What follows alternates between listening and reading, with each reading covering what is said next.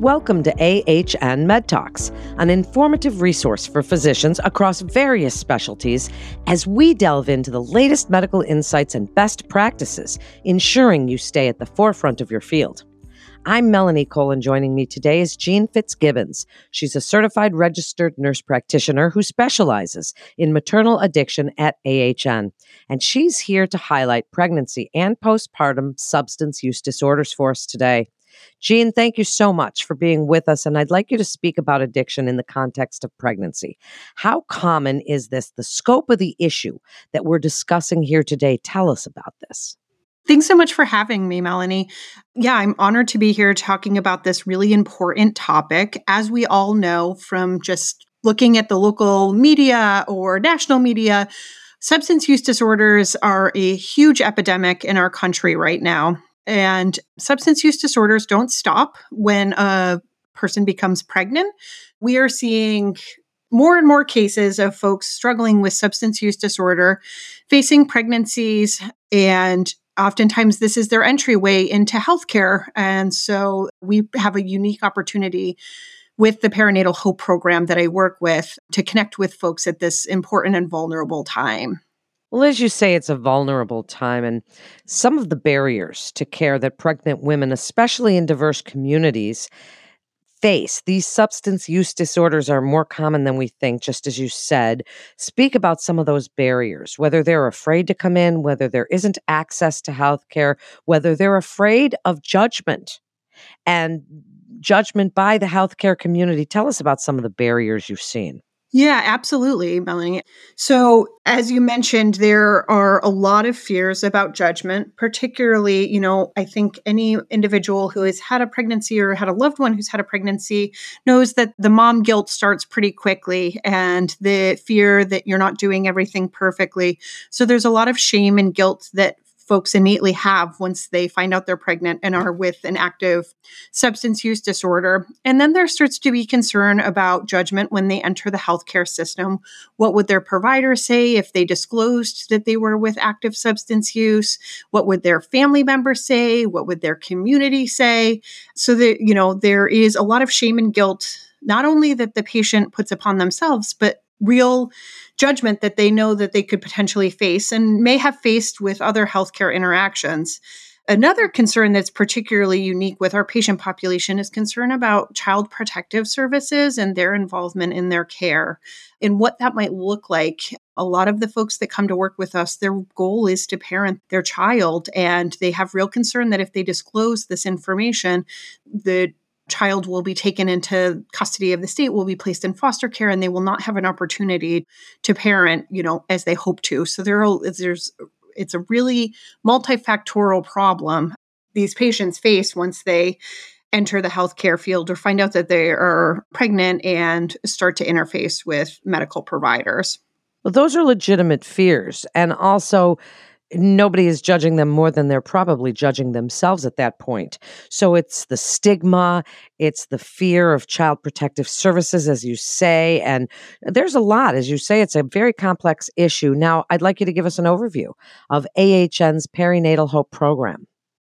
Yeah, so this program was started in 2017, and it was started by a really innovative maternal fetal medicine physician in our healthcare system, Dr. Mark Kane, who has recently retired.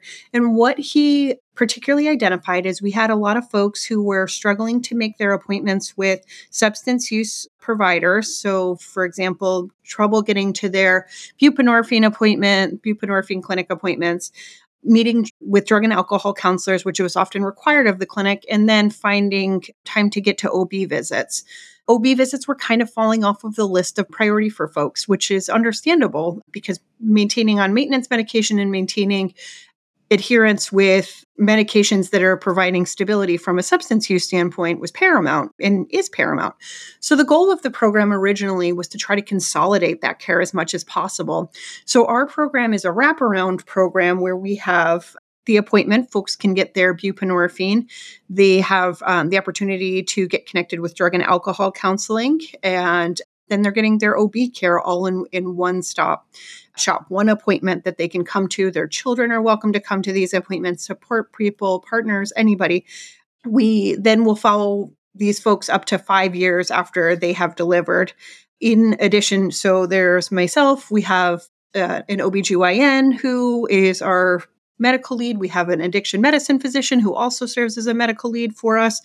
There are a couple of nurse practitioners, there are social workers, there is a peer recovery specialist. So that's an individual who's in recovery herself who can work with folks and kind of meet them where they're at and help them connect with meetings or whatever might be helpful for them. We have a doula who accompanies folks to deliveries, which is fantastic to have that consistent person that they can meet with throughout their pregnancy care, and then we'll know that somebody will be available for them to support them in labor. And we have a nurse. So at this point, it's a pretty robust program. It grew from just 2 staff members to I think we're at about 12 at this point. Pretty robust program that connects with folks. And we are a low barrier, non-judgmental harm reduction program. So if folks are struggling with active substance use while they are pregnant or while they are working with us, they're never discharged from our program. We will continue to work with folks and support them in whatever their goals may be throughout the pregnancy. What a comprehensive program that you've built. Now, speak about drug screens and when they're appropriate in care. What's the protocol, Jean, if someone self-discloses and they're not interested in treatment, or what to do if they are? Yeah, absolutely. That's a really great question. And it's a really complex question. So, like with any medical test that we do in healthcare, we want to make sure that if we are doing a drug screen, we have some medical reason to do it. So, we don't order any other tests just as a gotcha or trying to catch a patient. So, if a patient discloses substance use and they are not interested in engaging in treatment, there's really no utility in doing a drug screen. If I come into a visit and I say I'm actively using cocaine, if you do a drug screen on me, it will probably show that there's cocaine in my system, which is consistent with what I've already self-reported. It can be helpful for some patients if they are saying, somebody told me the pills that I'm getting on the street are Xanax, but I'm not really sure what it is. I will talk to patients about, we can do a drug screen and that will tell us what's in your system. And that will give you some education information to better empower you with the substances that you're using. So you know what you're being exposed to. Drug screens are always done only with the consent of the patient. So a conversation happens with a patient prior to us sending out a drug screen. And we really want to think critically about whether or not this is going to influence our management at all. And if it's not going to influence management, then there's really no utility in doing it. Wow, that's so interesting. Makes a lot of sense as well, and probably saves on healthcare costs too. So, as providers, how can we navigate that stigma that can come when there's substance use disorder in a pregnant woman? Speak to other providers right now about how you would like them in their practices to work with these women, because it is a difficult situation. As you've said, there is the stigma and fear that goes into it, but they're seeing them. And what would you like them to know about creating programs and helping these women out themselves? Absolutely. So I think the big thing to keep in mind is if a patient comes to you and tells you that they are struggling with substance use in pregnancy, you should really have a moment of pride because you are a trusted person for this patient to disclose a really, really vulnerable and potentially alienating piece of information. It's one of the hardest things that somebody has to say is to sit in front of a provider and say, I am struggling with heroin use, or I'm struggling with alcohol use. It is a really hard thing to do. So you've already done a tremendous job if you are that safe person for that patient. And then I would say honor that space. So when a patient has made that disclosure, let the patient lead that conversation and know your limits. If you're not familiar with what treatment options are, that's okay. With any other thing that we encounter, if we don't know what to do, it's okay to say, I don't have the answers right now, but I'm going to get some information and I'm going to get back to you. The most important thing, I think, is to thank the patient for telling you what is going on so that you can help them navigate the resources that are available. Making sure that folks have support is critically important. The one thing that healthcare providers can do that really can save lives is if there's a disclosure of any sort of opiate or even benzodiazepines or any substance. We are finding fentanyl and cocaine at this point, making sure that folks have a naloxone prescription. Naloxone is available over the counter. However, it's often cost prohibitive for patients who are on medical assistance or income limited. So providing a prescription will often allow for patients to get that through their insurance free of charge. And so I always, if anybody discloses, if patients are running out of the door and they just happen to disclose, where can I send a Narcan prescription for you? Most of the time, folks who are having some sort of interaction with substances are familiar with Narcan. So don't stress too much about having to provide education. They can also get education from the pharmacist. The most important thing is that they get that Narcan in their hands. So that is one critical piece of information that I think is really important in that initial interaction. And then just support and building rapport and getting folks connected to resources that are available in your community. And obviously at Allegheny Health Network, we have the Perinatal Hope program. There's a bigger program for folks who are not pregnant or postpartum called the Center for Recovery Medicine. And really most large healthcare systems at this point do have an addiction medicine arm.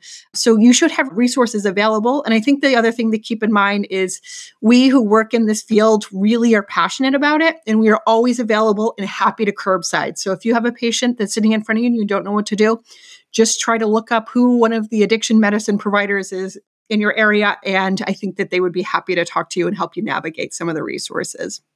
Jean, this is such an important and interesting episode. How does the program get referrals? As we wrap up, I'd like you to offer your best summary of the program, the Perinatal Hope program at AHN, and when you feel it's important for other providers to refer. Absolutely. So referrals come from a lot of different places within our health system. So folks are able to go inpatient for conversion to buprenorphine or methadone in pregnancy and be admitted and have that as an inpatient conversion. And we get referrals often from that avenue. We get referrals from private general OBGYNs who have somebody who discloses, like we discussed earlier. Those referrals come in that way. We get referrals from substance use providers in the community with patients who have positive pregnancy tests and they don't really know how to enter obstetric care at all. That's another source of referrals. And then we get word of mouth referrals. So patients who have friends who are pregnant or needing some additional support, they also get referred to us. So a lot of different avenues. And, we're always happy to answer the phone. And even if somebody's not an appropriate candidate for our program, we will get them into a program that makes more sense or help bridge them until they can get into appropriate care. As an overview of the Perinatal Hope program, we're a comprehensive wraparound program for folks with substance use disorders who are pregnant or postpartum. We follow women throughout their pregnancy and up to 5 years postpartum. We also will do preconception counseling with folks with substance use disorders as well. So it starts even before the pregnancy starts.